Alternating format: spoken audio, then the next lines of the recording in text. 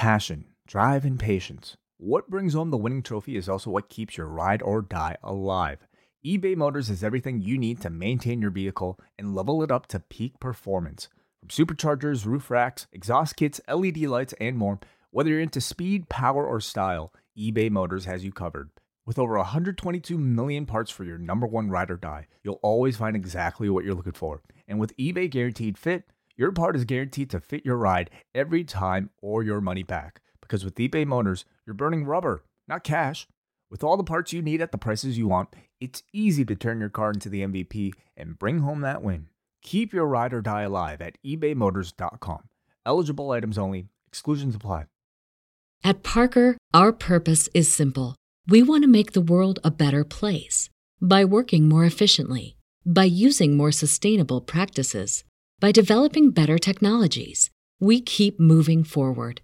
With each new idea, innovation, and partnership, we're one step closer to fulfilling our purpose every single day.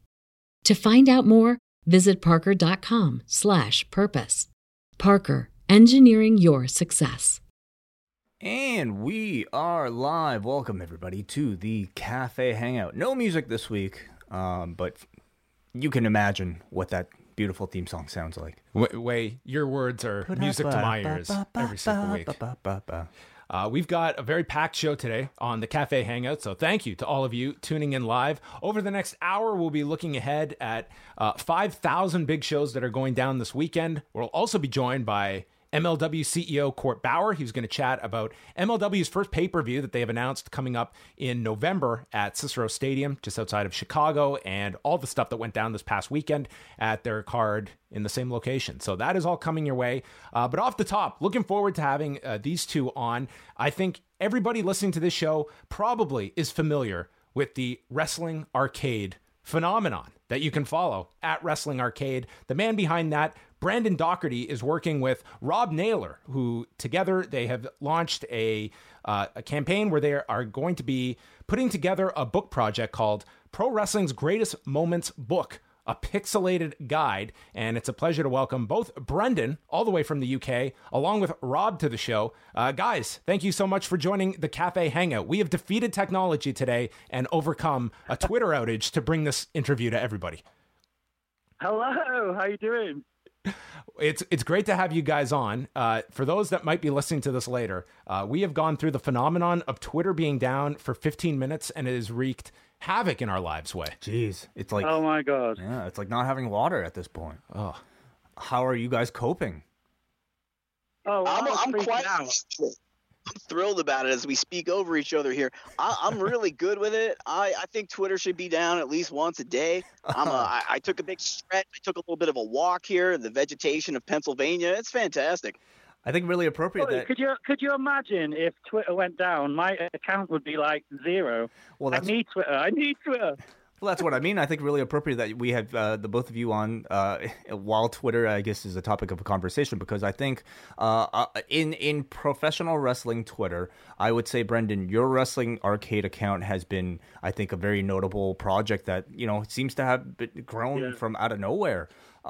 Before we kind of get into the book, can you just talk a bit about maybe your background and why you decided to start the account? I think I just wanted to have a bit of fun.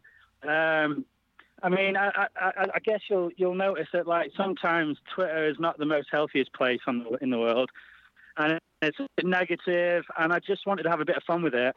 And I love, like, old school graphics. I love my VHS. I love my graphic design, video editing, and all that. And it's just sort of trying to put together just videos to make me smile, to be honest. Videos to make me laugh. And I know that, like, there's a lot of people out there that get into the same stuff as me, so it's just for that, really.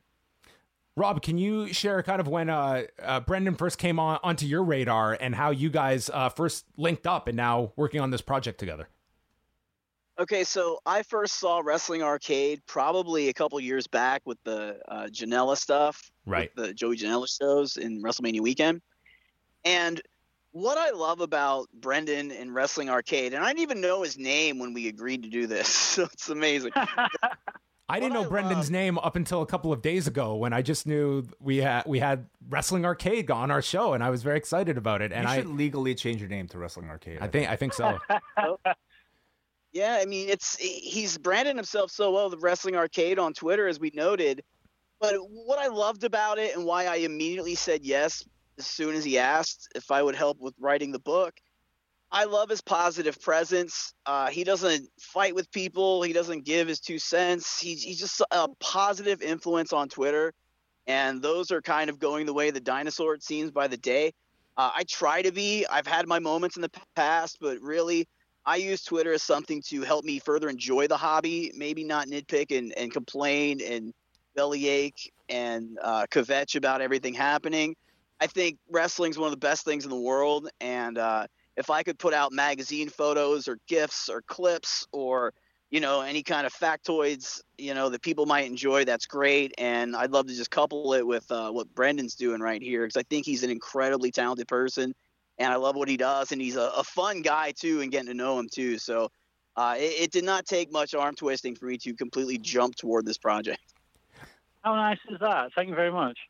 Hey, no problem, buddy. Brendan, I'm curious that, after working and seeing your work now, through being the Elite and with Joey Janela, are you getting a lot of requests from whether it be wrestlers, promotions out there that are looking for interesting ways to market themselves and their companies? I have to imagine that there's quite a lot of requests that have come your way. Yeah, there has been. Yeah, especially since the Joey Janela video went out, which was that PCO and Walter, that video for Spring Break 2. It all kicked off from there, really. So big thanks to Joey and everyone for doing that. But yeah, I got a lot of requests after that. But the problem is they take so long. I'll do them for me because it's worth it for me. Because some of them will take 10 hours for literally 10 seconds. So I have to really be into it for me to actually sit there and do it and hold a full-time job as well. So I have to turn a lot down because they're expensive as well. Do you know what I mean? It's just because they take so long. But yeah, it's been good. I've had a lot of offers, but I've just had to turn a lot down as well. So it's a bit of a pain, but you don't want it to get stale. Do you know what I mean? You see them all over the place. So I have to be quite selective with what I do because I want it to have legs. You know what I mean? I don't want to burn out too quick. I know you focused a lot, obviously, the nostalgia component is very high, but just, seeing from yourself of what gets the larger responses, is it specific eras? Is it heavy on, mid-'80s WWF? When you put out something, are there certain eras or characters even that kind of jump out and are ones that get higher response rates than others from people that just get circulated more? Oh, I think we might have lost Brendan due to technology, but Rob, are you still there? Oh, I am. Well, I shouldn't have proclaimed our victory over technology so quickly. I think that's the Earth's way of just evening things out. But we will venture to reconnect with Brendan momentarily. But speaking with you, Rob, tell me a bit about how this project was presented to you from Brendan, and kind of just the idea of a book, which maybe wouldn't be the first idea you would have looking at Wrestling Arcade, of how can we take this video-based component into a book, which, the way you guys have laid it out, it sounds like a really cool idea. When I was a younger kid, I would really be obsessed with intent. Hey, I think he's back. But... Oh, mate, what's happening over here? Sorry, you're back. Rob, you could just finish your thought right there. Yeah, my thought really quick is when I was a younger youngster, I was really into 8-bit and 16-bit video gaming, and I would get Game Informer or Electronic Gaming Monthly. And even the old Nintendo Powers, what I liked is they would show the entire stages of each game and how they would play out. And I always thought that was the coolest thing, just to kind of look at what I'm playing on the television, and it's all just laid out in these magazines and books. And when Brendan had told me initially about the idea, I'm like, oh my gosh. So okay, he does the full motion videos, but just the idea of having something physical that I could put in front of me that will detail all these little intricate details of all these major moments in wrestling. And again, the depth and breadth of it also really intrigued me, where we're tackling everything. And I'm a lot of things, but probably one of the largest is a huge wrestling nerd. I love random, obscure wrestling tidbits and all of that stuff and learning about it. And if I could help come up with unique, obscure moments with Brendan, and then we could put them into the book, and then I could then write about that, and folks not only can have a tinge of nostalgia, but they could learn as well. And I just love the idea of a physical book, because everything is digital, everything is easily spread one to the next with each other these days with technology, and I think that's awesome. But the idea of an actual physical book and utilizing his talents and just being able to write up all these things, it's like a perfect combination, in my opinion. When choosing some of these moments for both of you guys, did you have a certain audience in mind? Because Wrestling Arcade seems to really cater towards a real niche, I would say, demographic of wrestling fans, perhaps of a certain age, who feel so fondly about that era of video gaming. But also, you venture into like the depths of like wrestling history, going to Japan, going to obviously North American wrestling history as well. So talk a bit about how you choose some of these moments. I think it's just what I get a kick out of, and what I think would be interesting to actually animate. Like sometimes I'm getting bored of animating a ring, so I'll be like, okay, I'll do a graveyard, and then I'll be like, okay, like what's some things in the graveyard? So I'll start researching the graveyard. It's just about like, it started off just me wanting to create things and illustrate things. So, like people jumping off bridges, like Anita, or exploding barbed wire cage match, because I want to be able to edit an explosion and see how that works. So I'm actually learning while I'm doing it as well, because I'm self-taught. So it was sort of it's just been like what I'm into, and I've sort of started sort of catering towards like the newer fans, the younger guys. But like I don't know if they get it, because they'll be like, well, this doesn't really look like this person. And I'm like, well, I know, but it didn't when I was a kid playing the games like Raw and Royal Rumble and all that. I didn't care if it looked like the person. It looked close enough. But yeah, it's just about what I fancy doing. And sometimes it's really hard, because like you could have the greatest moments in wrestling history in front of you, but I don't fancy actually doing any of them. Do you know what I mean? So I have to spend so long on them. So that's why it looks quite random. But I think that gives it its charm. Do you know what I mean? Absolutely. Yeah. And what about in particular to the book itself? How do you choose some of these?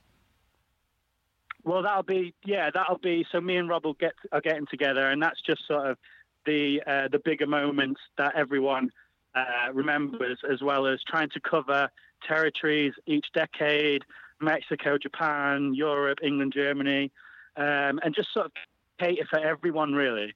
And just go on a different slant, because we've got Abdullah the Butcher gets electrocuted there. We've also got, like Jerry Lawler, Austin Idol, hair versus hair. So we've got a bit from everything, really. We've got a bit of world class. Loki hitting the corner tree of Low Stomp on Kenta. We've got ROH v CZW Cage of Death. So it's a big mixed bag, because like Rob knows a lot more about, say, like the newer stuff and independent wrestling, as well as obviously the 80s and territory. So, yeah, together we've got a vast bit of knowledge, really. To jump in real quick, too, something that I love about what Wrestling Arcade Brendan does is he could have Saito and Patera throwing a boulder through the window of McDonald's, and he'll be like superhuman doing a tumble set into some barbed wire. So he gets the nostalgia. He gets what's fresh now. It's that air of unpredictability that I want to bring to the book also, where you might not know about 1980s Memphis or 1986 Continental or 1978 Florida or Inoki or Baba or any of this stuff, but Frontier Martial Arts has such a vivid history. But in talking to Brendan, like, where's some vivid color or facial expressions or animations, or all these things really come into play, and it's really made the selection process very, very fun, I feel. It's something that we've had a good time. Yeah, and it's something that, like, kind of going through the description on the Kickstarter, it's like, wrestling is such a fascinating history that you can dive into, but it's also like the delivery method to a lot of audiences that, as you said, may not be familiar with this. I think sometimes the distribution method sometimes gets overlooked too, that, not every fan is going to sit down and read a 300-page book, but in this kind of presentation, it's a very interesting way of how to go into, wrestling's endless history from territory to territory. Yeah.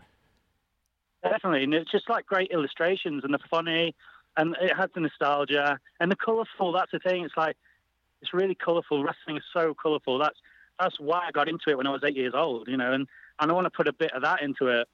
But yeah, it's just so fascinating to me, and it's just, I can't believe no one's done it before, basically. I know there's that comic book that's out there, which is great, actually. I had a look on Amazon just when we were thinking about the book. But it's just such a vivid, colourful history. I love it. Rob, when it comes to what you're watching these days, what would be the split between older stuff versus current stuff? Does it lean one way or the other? What's kind of your typical average week of wrestling intake? Check this out. So I recently had a change in my life. I got rid of every streaming content available, and I am going back to DVDs. Wow. It's a real thing.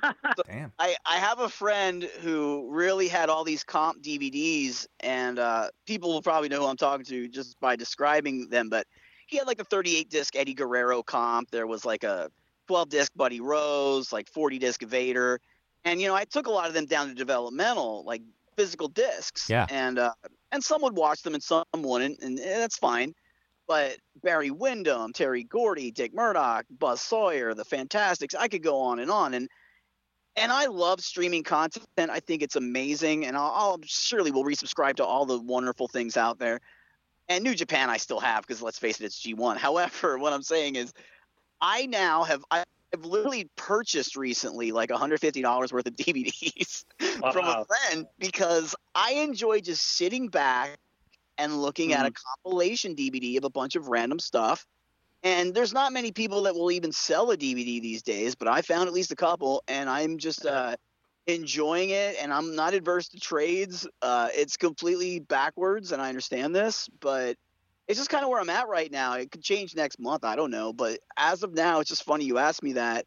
I literally have some compilations coming to me from the mid-2000s and 80s and 90s. And I appreciate the condensed form and the old way of watching wrestling. It's a cool shift, because I think that, if you're old enough to remember the process of ordering a tape, to me, like, part of the fun was I had to wait 4 weeks, and, you'd come home from school and you check the mailbox and it was another day. And then finally there's the Super J Cup. You know what I mean? And I think today you take it for granted that a wrestling match happens. Forget waiting a week. I can see it within hours, if not live. I think, like, you look ahead at this week and you're going to get to see the G1 live. You're going to get to see Evolve live, AEW's live. And I think that that's something that, it wasn't all that long ago that this was a process that you really had to wait, and that tape meant everything when it finally arrived in the mailbox.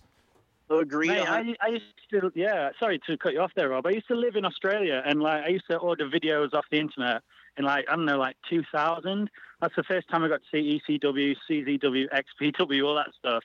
And I used to have to wait 5 weeks for these videos to get to me. And all I knew about them was like a listing on this website. This guy used to sell them, and he just used to put like star ratings or whatever next to them. Not that, I don't think it's anything to do with the Observer. It was just what he thought. He's like, oh, this is a great tape. This is a great tape. So I just was like, oh, I'll buy that then. And then I just remember like weeks and weeks and weeks waiting for these tapes, and it was just amazing. I've still got a couple of them. Big Japan as well. Big Japan. I think standards have been raised. Like, I'll throw this out to you guys. I would get a Phil Schneider comp in the late 90s off Death Valley Driver message board, and I knew immediately, and Phil's a friend, so he won't mind me saying this, but I knew it was going to take 6 months to get anything back. I knew that I was going to pay a good amount for this tape. I knew that a lot of the footage would be potentially grainy, third generation, but you got it and you enjoyed it. Now it seems like a bit of anticipation is now gone, given how wrestling is consumed. I feel like the idea of getting something and being excited to have it and enjoying it is a little bit lost. I think now it's like, okay, I'm going to watch everything all at once immediately and just complain about a lot of it. Mm-hmm. And that's fine. Different people have different personality types. I understand this. That's not the way I work. It's not in my manual. Not what I do, but I feel like the anticipation is very a very fun and potentially lost aspect of wrestling in some circles. So that's why the idea of a physical book too. You order the book, you're gonna get it promptly, I'm sure, but you're gonna wait for it to be done and finished. And then when you get it in the mail, it's a physical book. You know what I mean? So I think we're bringing a little bit of that anticipation back. Yeah, I totally agree with that. It's the same, I think, struggles that, you know, maybe the music industry has seen, or even the movie industry has seen, where everything ultimately, with the convenience of digital, feels a lot more disposable. So, you know, finding ways with which to, I guess, connect with physical media is being increasingly more important. Let's talk a little bit about the Kickstarter, and tell us maybe about how it's going so far, what your goals are, and what are some of the offers you have. Yeah, so we've been up for about nearly 2 weeks now, so we're on about 30% funded. I'm trying to get 50% funded by the middle, so by Sunday. It's going to be a bit of a push, but I'm positive it's going well. And we've got a lot still to go. We've got a lot of books, so we're giving away obviously signed books. We've got hardbacks, softbacks, digital PDFs. I also do this thing where I can pixelate you or a moment from your life. And there's also a reward where you can choose one of your favorite moments to go in the book. You have to pay for it, obviously, but you can get one in there. And we've sold 7 of them, so that's pretty cool. So I'm really interested in what people have to say about their moments. I just didn't want to fill a whole book with it because obviously it could be anything. So, like, personally, I'd put something in because I'm from Sheffield. I was at the show, Hulk Hogan's last WWF appearance in '93 before he left, and he didn't come back until 2002. So like that'd go in, and there's a lot of similar things really. But the Kickstarter's going well. I'm really happy with it. It's just that I don't want to spam everyone's Twitter feed. I'm still doing the animations so people still enjoy what I put out. If they don't like the book, that's fine. But I'm just going on a massive push at the minute, trying to get it done. And Rob, have you started writing yet, or will that be a process that is still to come when you'll sit down and start writing through all these entries? Yeah, I've had some first drafts on a lot of the entries thus far that I've spoken to with Brendan, and it's an incomplete process right now, but obviously I could do a lot of that writing in my sleep. So for me, it's so less. Brendan's got the tough job. I just have to kind of verbal or put into print what people are going to be seeing. And it's been very enjoyable. And again, everyone that's contributed to the Kickstarter, thank you so much. And yeah, man. You know, all I could say is if you've ever enjoyed anything I've written, if you've enjoyed Brendan's work, just even if you can't contribute, if you just want to share or get the word out about the project, you know, we really want to pull this off and get it done. And again, we do appreciate everybody so far. And I have had a lot of really nice messages. And, you know, I've had friends of mine in wrestling, like Sasha Banks most famously just retweeted us the other day, and she thought it was a super cool idea. So, you know, I really appreciate both my friends I've worked with in wrestling and just friends of mine in general for really helping me out and giving me a little pat on the back on this thing. Because, again, it's a really great idea, and I'm just really thrilled that Brendan even came to me with the chance to write these. No, you guys are like fantastic team together. Like Rob is like the perfect guy to be writing for this. If you've seen his work for Fighting Spirit magazine, just I expect this is going to be a really awesome finished project. And Brendan, can you direct our listeners and viewers where they can go find this on Kickstarter so they can contribute if they so choose? Yeah, so I'm on all the social media at Wrestling Arcade. And then the link's right at the top. It's a huge link for Kickstarter. So if you just go to any of the social media profiles at Wrestling Arcade, all the links are on there. Or you can just go bit.ly/Wrestling Arcade book. That's the easiest way. And also WrestlingArcade.com as well. So it's easy to find. So as Rob said, yeah, we appreciate everyone's contribution so far. We have got a long way to go. And if people want to see this book and read this history, help us out and share and do your thing, and we both really appreciate it. Well, we appreciate you guys taking some time out to chat with us. Would love to have both of you back on. I think Rob, we could go down the rabbit hole together on a future show. So it's great to have both of you on. All the best of success with the Kickstarter, and yeah, we'd love to have you guys back once the project is further in motion. Oh, thank you so much. I'm a massive fan.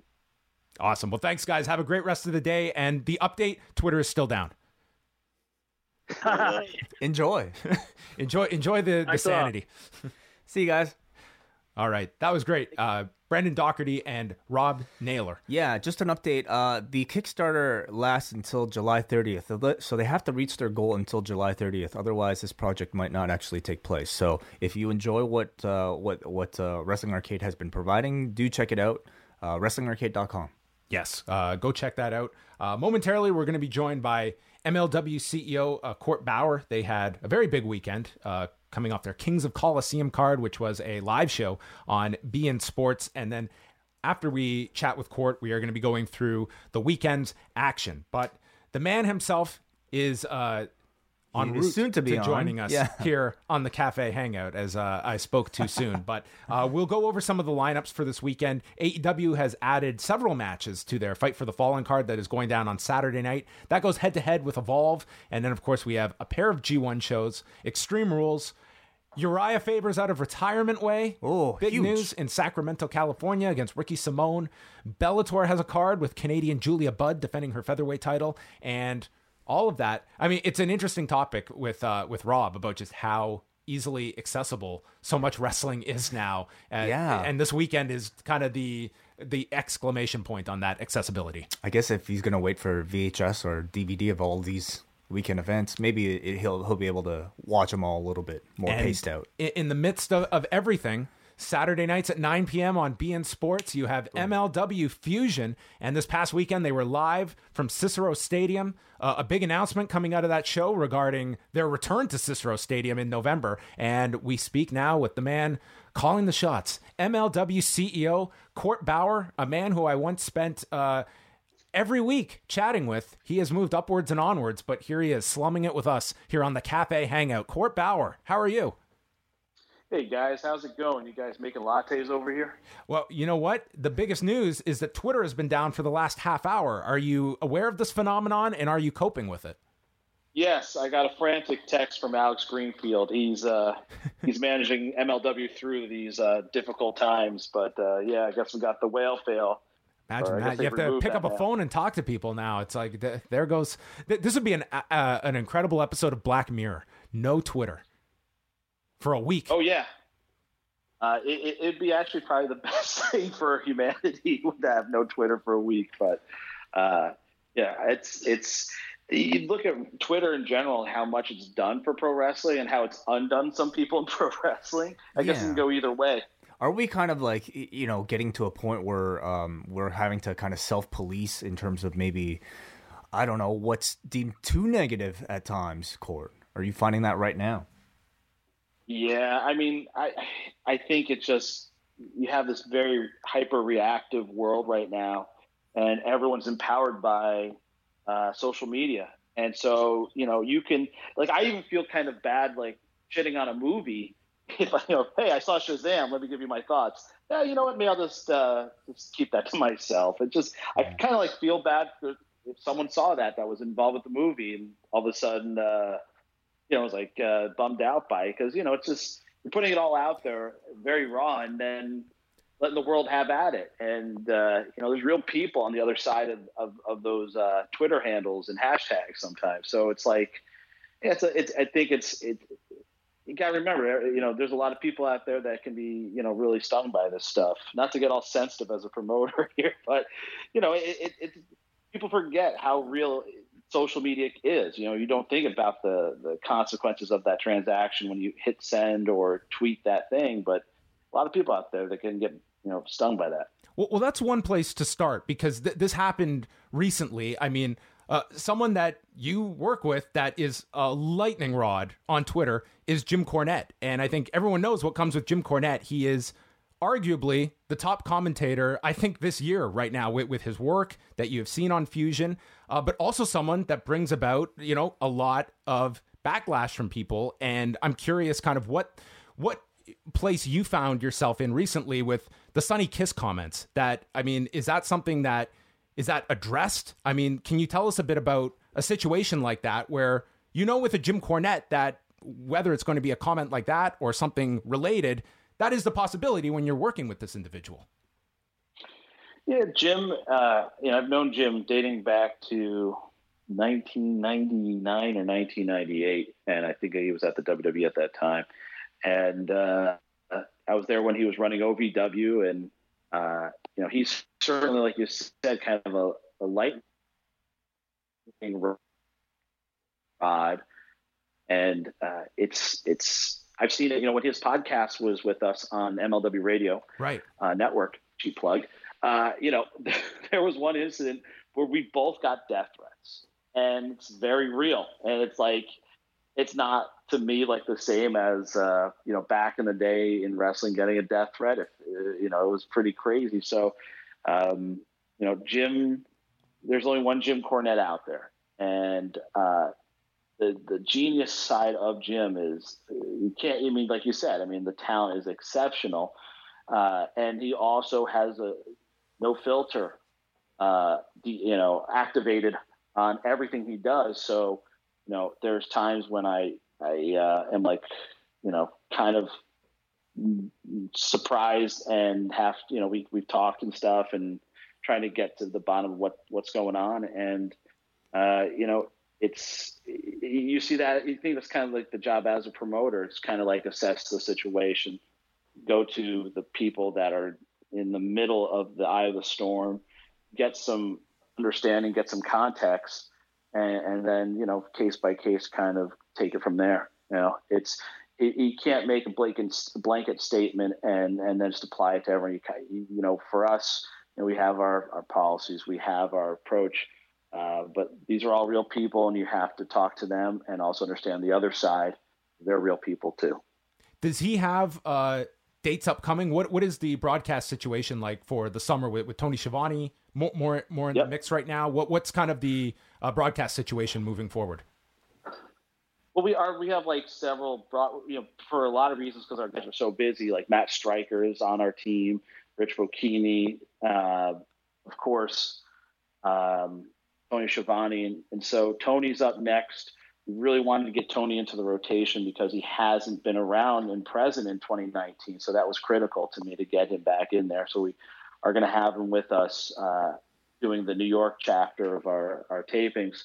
And after that, we're looking at the next assignment in Dallas. And a lot of it has to do with scheduling. Our commitment with Jim, we're X amount of dates. And the last one at this point in time was Chicago, right? July 6th. So will there be more dates? What's going on next? I guess stay tuned. But Jim as a agent / on-air talent is one of the best. Now, coming out of this past weekend, you guys had a very successful show at Cicero Stadium and announced your first pay-per-view that is going to be going down on November the 2nd. My number one question is how much are you hoping that Conor McGregor takes his sweet time coming back to the octagon? Well, it's funny because UFC has a show that night at the Garden. I don't know now more than ever. I think wrestling fans are really into wrestling, and that crossover that you saw like 2007, 2010, I think it's less and less now than it was, because I think wrestling changed. What fans were looking for, they think they went to the UFC to seek it out. I think there's less of those fans because there's so much different stuff, cool stuff, totally different versions of wrestling out there that you can access and get involved in. Than there was, 10 years ago. So does a Conor McGregor fight, if it theoretically hurt us, or does it matter as much? It probably gives you a little ding, but I don't think it's like it would have been if, say, Brock Lesnar was fighting in the UFC in 2019, which doesn't seem to be the case. Is it getting a bit more challenging to find those open slots now, Cord, especially with the landscape being as crowded as it is? On pay-per-view? Yes. No, it's boxing's gone to DAZN, and WWE's not there, and UFC's on ESPN, and that's a totally different play, and their numbers are down. I guess iPay-per-view as well. No, it's global, and you're going to go up against something, and you do business on demand. I don't see that. Again, it's like in general in wrestling. Look how much wrestling's out there. Does it hurt or help? I think if you have enthusiasm for something, it's going to expand interest and the appetite and the talk and the buzz. So you want to encourage For me, I want more competition. I don't want less. I've seen less. It's scorched earth. It's feast or famine. You get less talent, less fans, less coverage. It goes across the board. And I don't, that like people say, are you spooked by AEW? It's like, I want them to be successful. I've told everyone I want them to be successful.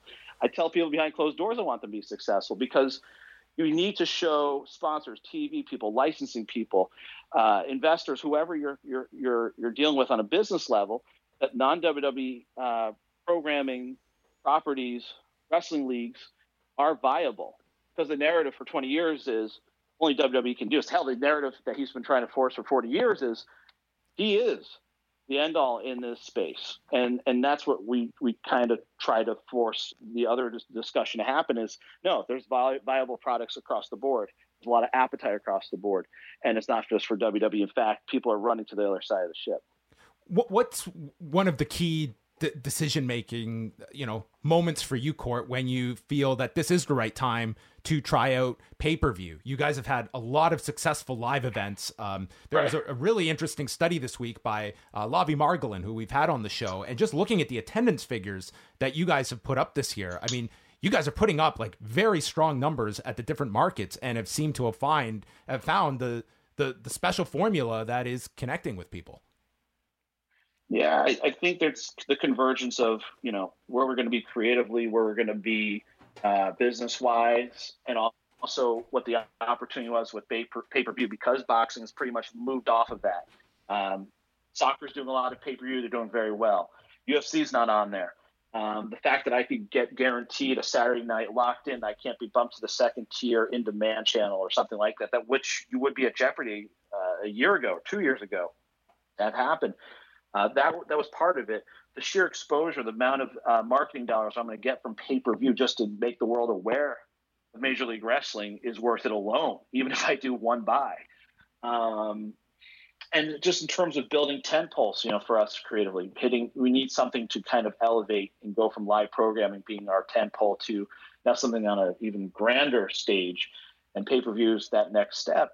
I think it's an important benchmark for a company, a wrestling company. It's kind of like you've arrived at a certain level. It's the next phase for our company. This year has been defined as we want to move into the live programming space for a lot of reasons. Live programming away from pay-per-view means better media rights fees. And also just, I think, for the fans, there's just a sense of urgency. It feels very live. And that means just another opportunity for Alex Greenfield to take a bump on live TV. So all these are reasons we look at and figure into why we do what we do. Yeah, it's Alex Greenfield. He's going to need like the services of Dr. Ariel after some of these stunts I've been watching him go through. I'm amazed Alex Greenfield's still standing after the last few weeks. Contra Unit has not been kind to the man, nor has half the roster, it seems. No, nor should they. He gets a lot of heat everywhere he goes. Yeah. There was actually on the run sheet for Chicago, no bumps for Alex Greenfield. I had to make sure we had to put him in a cage to keep him from running out there to save the day. This guy is all of a sudden signing autographs, starting podcasts. It's ridiculous what he's got going right now. But it's really crazy when you look backstage. And I was sitting in Gorilla and I was looking around. It's like, this is kind of like the weirdest spin-off for MLW Radio Network we could have done, because here you got sitting next to you. You have MSL back there. You have Matt Farmer back there. You have Conan, Jim Cornette, who was a part of the original version of MLW Radio. So it's like, you have me. And I'm probably forgetting 2 or 3 people, but it's like, wow, this is, I don't know if it's just at that time we were just all friends and this is how it worked, but it was just really interesting to see how MLW Radio kind of became the launch pad in a lot of ways for this, and even the big bang for the idea to do one show. Let alone a whole fully functional operation. It's pretty wild. And the fact that everyone gets along is even more crazy to me than probably any of the above we just talked about.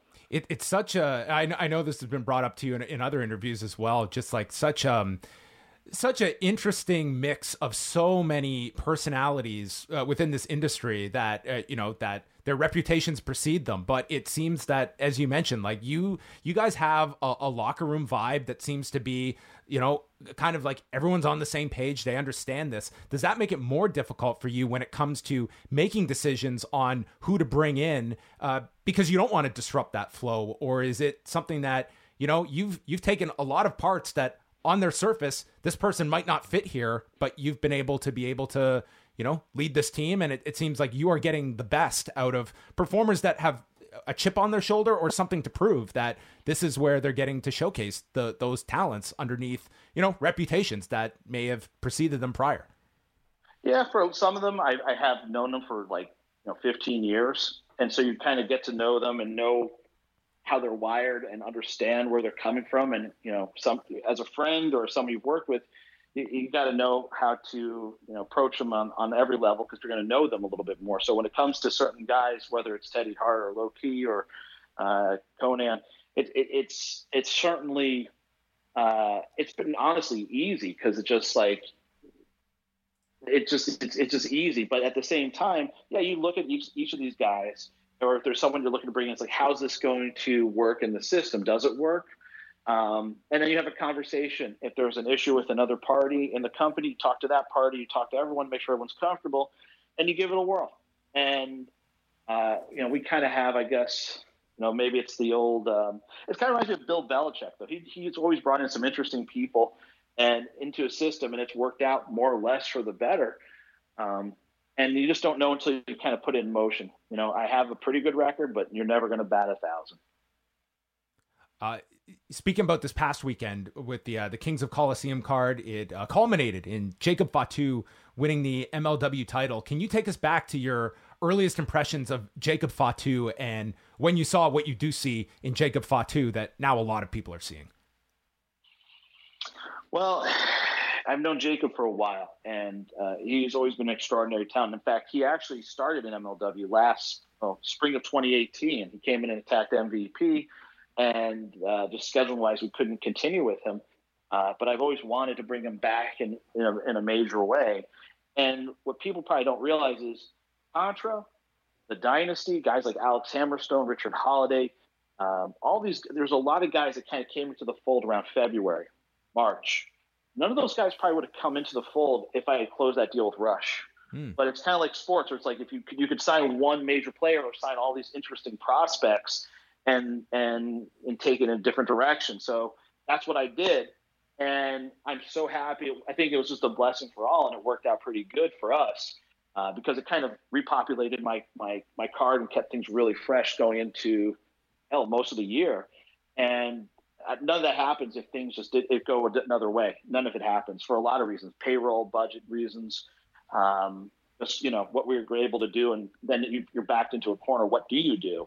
And I've been wanting to pull the trigger on something like Contra for a while. And we did a drive run in Philly, and we pulled the trigger in Chicago in March. And Fatu's just a freak. He's just a freak, and he's unbelievable. And I working side by side with guys like his uncle, Umaga Fatu, and building that character, designing that with him. There's a lot of similarities, but also I'd say Jacob Fatu's on a totally different level of athleticism than a lot of people I've seen in the business. He's almost 300 pounds, and he's doing springboard spots into moonsaults. And he did a spot this past weekend where Tom tries to DDT him. He pops out before his head hits the mat and does a nip up, and then goes and does, I think, a super kick or another high spot. And it's like, a guy that size doing that's insane, let alone a guy any size doing that. He's just incredible. It seems that one of the keys that I can see among companies right now, AEW would fall into this. And I think it's something that you guys strive for, is to make each show feel like an event, like it is something that we are building to. There are not throwaways here. AEW is going to have that issue once they go to a weekly format of trying to keep that specialness. As you're looking at this, you're seeing 2,000 people at Cicero Stadium. I'm sure there's that pressure to increase the amount of shows. How do you kind of weigh that versus the number of shows you're running versus the demand? And is that something that you battle with, of like, what is our schedule going to be 2020 and beyond? No, I'm pretty pretty rigid with that. I mean, I think for me, it's important to, you have to justify the expansion and keep the risk as low as possible. So pay-per-view makes sense. If that works and it's viable, that's probably the expansion of our dates. And then, it kind of for me, it would be kind of the next move would be, I wouldn't do house shows because they're typically for most companies not profitable. And there's a big burn on the operation just to run the logistics on that. So unless I got some sort of, ridiculous deal in terms of media rights or something to expand and do more, I'm very happy just, staying the course. I think the biggest temptation a promoter has is to be overly ambitious, and then you start to get unrealistic with things. And you don't want to just you don't want to adversely impact your growth, but you also got to manage it. And some down those things is the hardest thing to do in my position, and you have to. Say no is okay, and people forget that.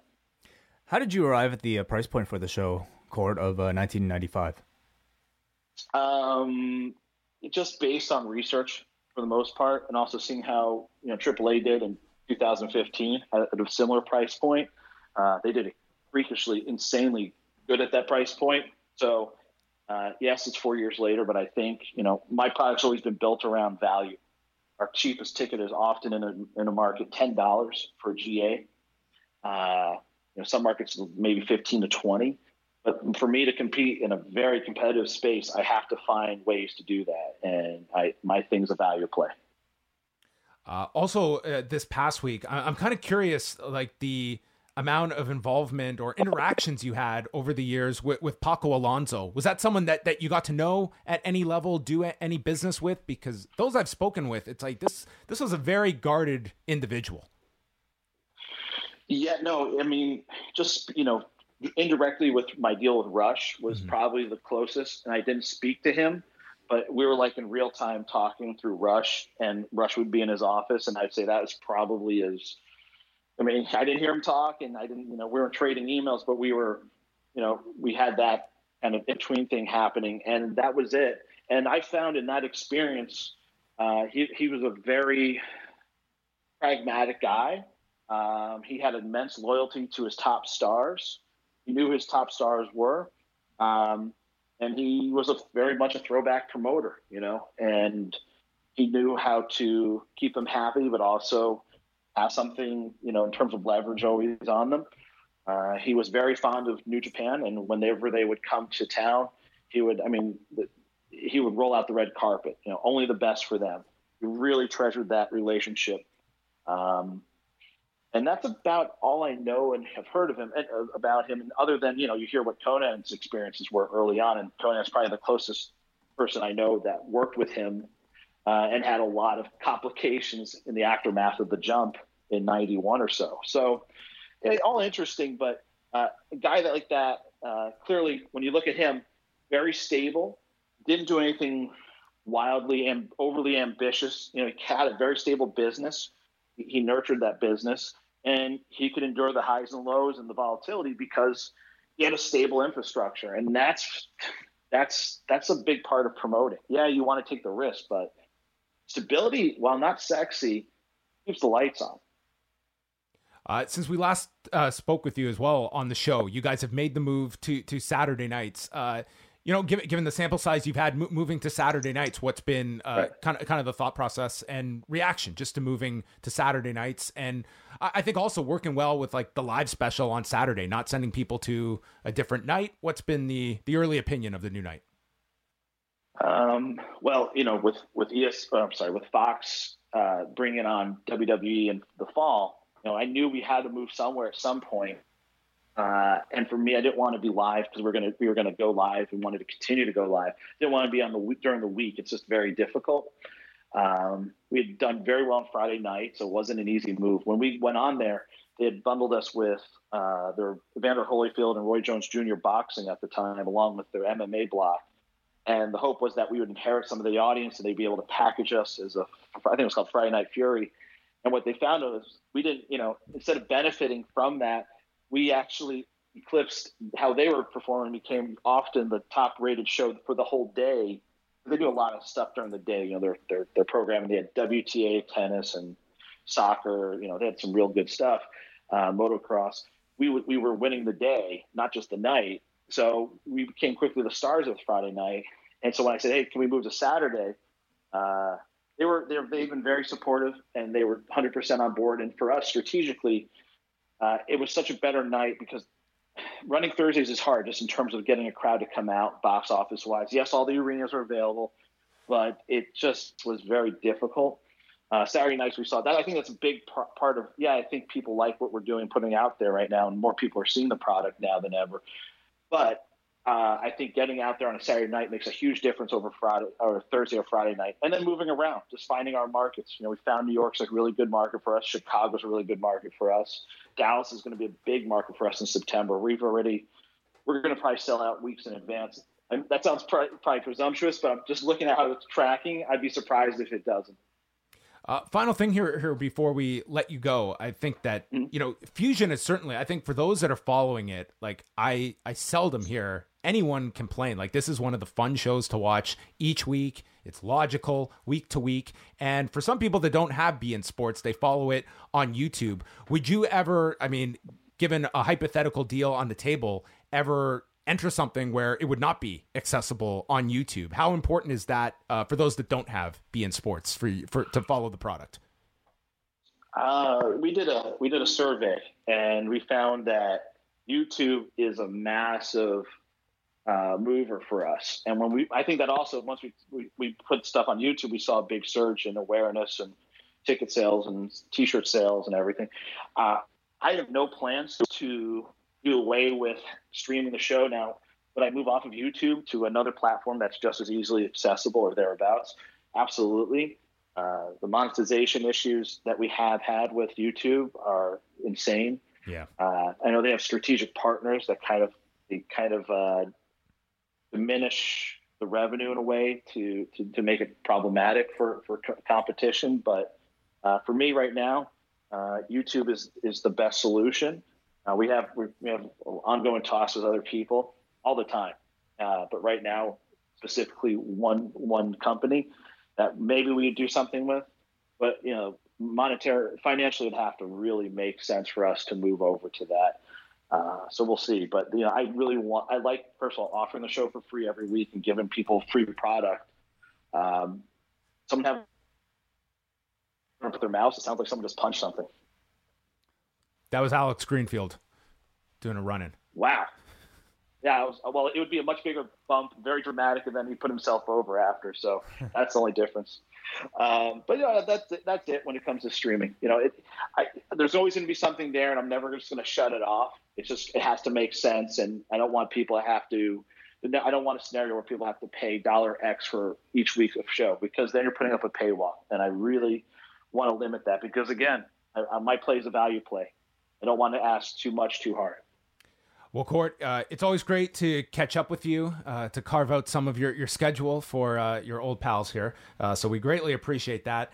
Never Say Never. You guys are back coming up on July 25th at the Melrose Ballroom. It's going to be headlined by Jacob Fatu in a rematch with Tom Lawler, as well as Jimmy Havoc taking on LA Park, and much more coming up at the Melrose Ballroom. You just announced Bestia CCCs versus Ray Orus, which I got the correct pronunciation for. So that is the next show coming up. So I look forward to checking all of that out and chatting with you again in the future, Court. So thanks so much for stopping by, chatting with Way and I.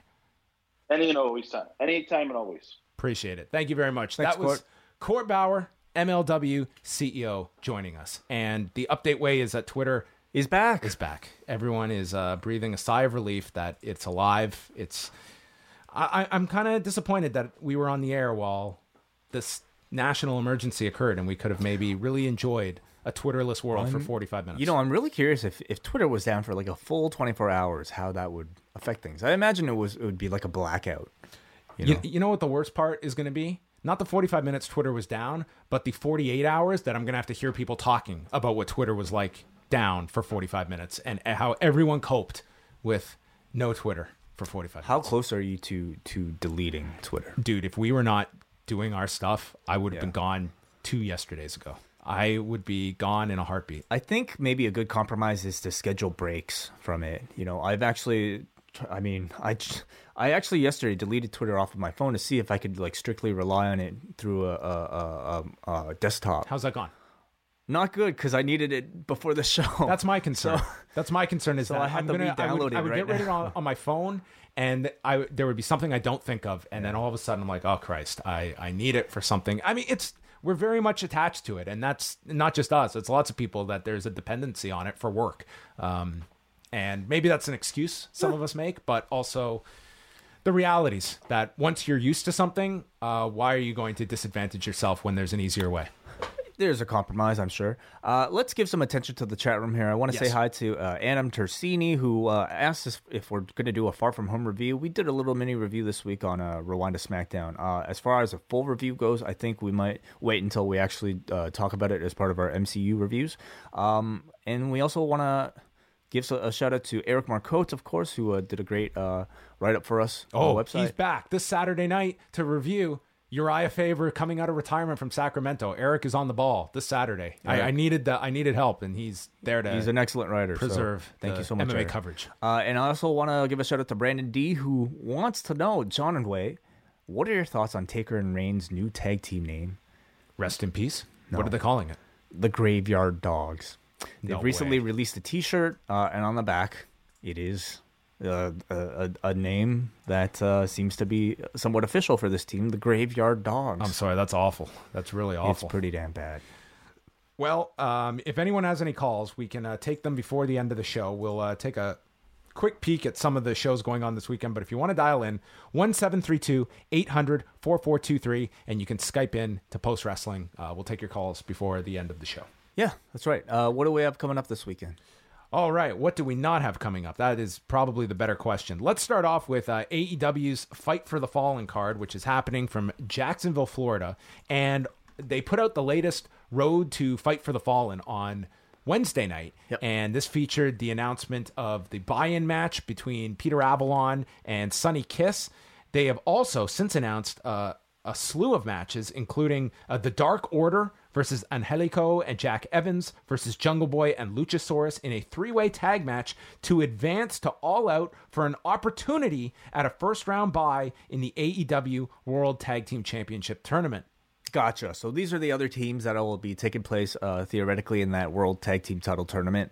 They have also announced individual matches for Dr. Britt Baker and B. Priestley, but have not announced opponents for either woman. Right. Okay. Well, it's looking to be a pretty long card, actually. There are now, if they're both in separate matches, that's 10 matches on the show. That's as much as Extreme Rules has. You know, for what I think, at the time we all considered these to be somewhat like B-level shows, maybe even free show. This is a free show, another one. These are starting to be maybe much more substantial than once thought. You know what I think honestly one of the best built up matches on this show has become Brandy Rhodes and Allie. Mm-hmm. I loved the Brandy Rhodes interview was so awesome last week, and this week, like you have Allie talking about her own insecurities that she has, but I have always showed up, and it was so subtle. Like it wasn't a heel promo. It was just saying when I've been the most nervous, I've always come out and performed in the match, and it's just like a little subtle thing. And I think they've done like a really great job for a match that on paper probably didn't light anyone's world on fire, but the promos have done a great job of enhancing this match. I find it really interesting how they kind of pivoted the storyline in between the 2 weeks or the several weeks where I think for the longest time it was Brandy still playing very much that heel character. If you watch Being the Elite, if you watch things like the Nightmare Channel content, it's been her kind of talking shit behind Allie about behind her back. Ever since that promo came out, though, and I think she's been, received a great reaction for what essentially is like a very vulnerable babyface type of showing. She's kind of pivoted to more of that type of character. Is that going to last? Will we see maybe, that carry on into the on-screen character in the match? It remains to be seen, but certainly I would say in terms of interest, it's been heightened a lot more for this. So on the card, we've got Kenny Omega versus Shima, Cody and Dustin Rhodes against the Young Bucks, which they... what did you think about how that was set up with the sit-down with Cody and Dustin on the Road 2 show? Yeah, always very solid. Hangman Page versus Kip Sabian. Six-man tag, Jimmy Havoc, Darby Allin, and Joey Janela versus MJF, Sammy Guevara, and Sean Spears. Frankie Kazarian and Scorpio Sky taking on the Lucha Brothers, and then the pre-show matches that we just mentioned. Yeah, I have to say, with this coming so soon after Fyter Fest, I feel like my interest in this is a little bit less, especially with the wealth of competition going up against this particular show this weekend. But nonetheless, it's another glimpse at, I think, the ever evolving AEW presentation. I think a lot of people will be questioning, what this librarian stuff is going to look like on the pre-show. Are they going to go full on more comedy with everything, or are they going to use it as an opportunity to continue to troll the audience into basically, healing the librarians into a negative reaction? It remains to be seen. What do you think main event? I think the match that goes on last is going to be the tag match. I think so too. Dustin Rhodes and Cody Rhodes versus the Bucks. Yeah, so that is one of many cards going on. There's also the Evolve 10th anniversary card on Saturday night. And then we have 2 G1 shows coming up this weekend. And we'll just quickly look at the two shows of the tournament match portion. So B Block kicks off on Saturday morning, 5:30 a.m.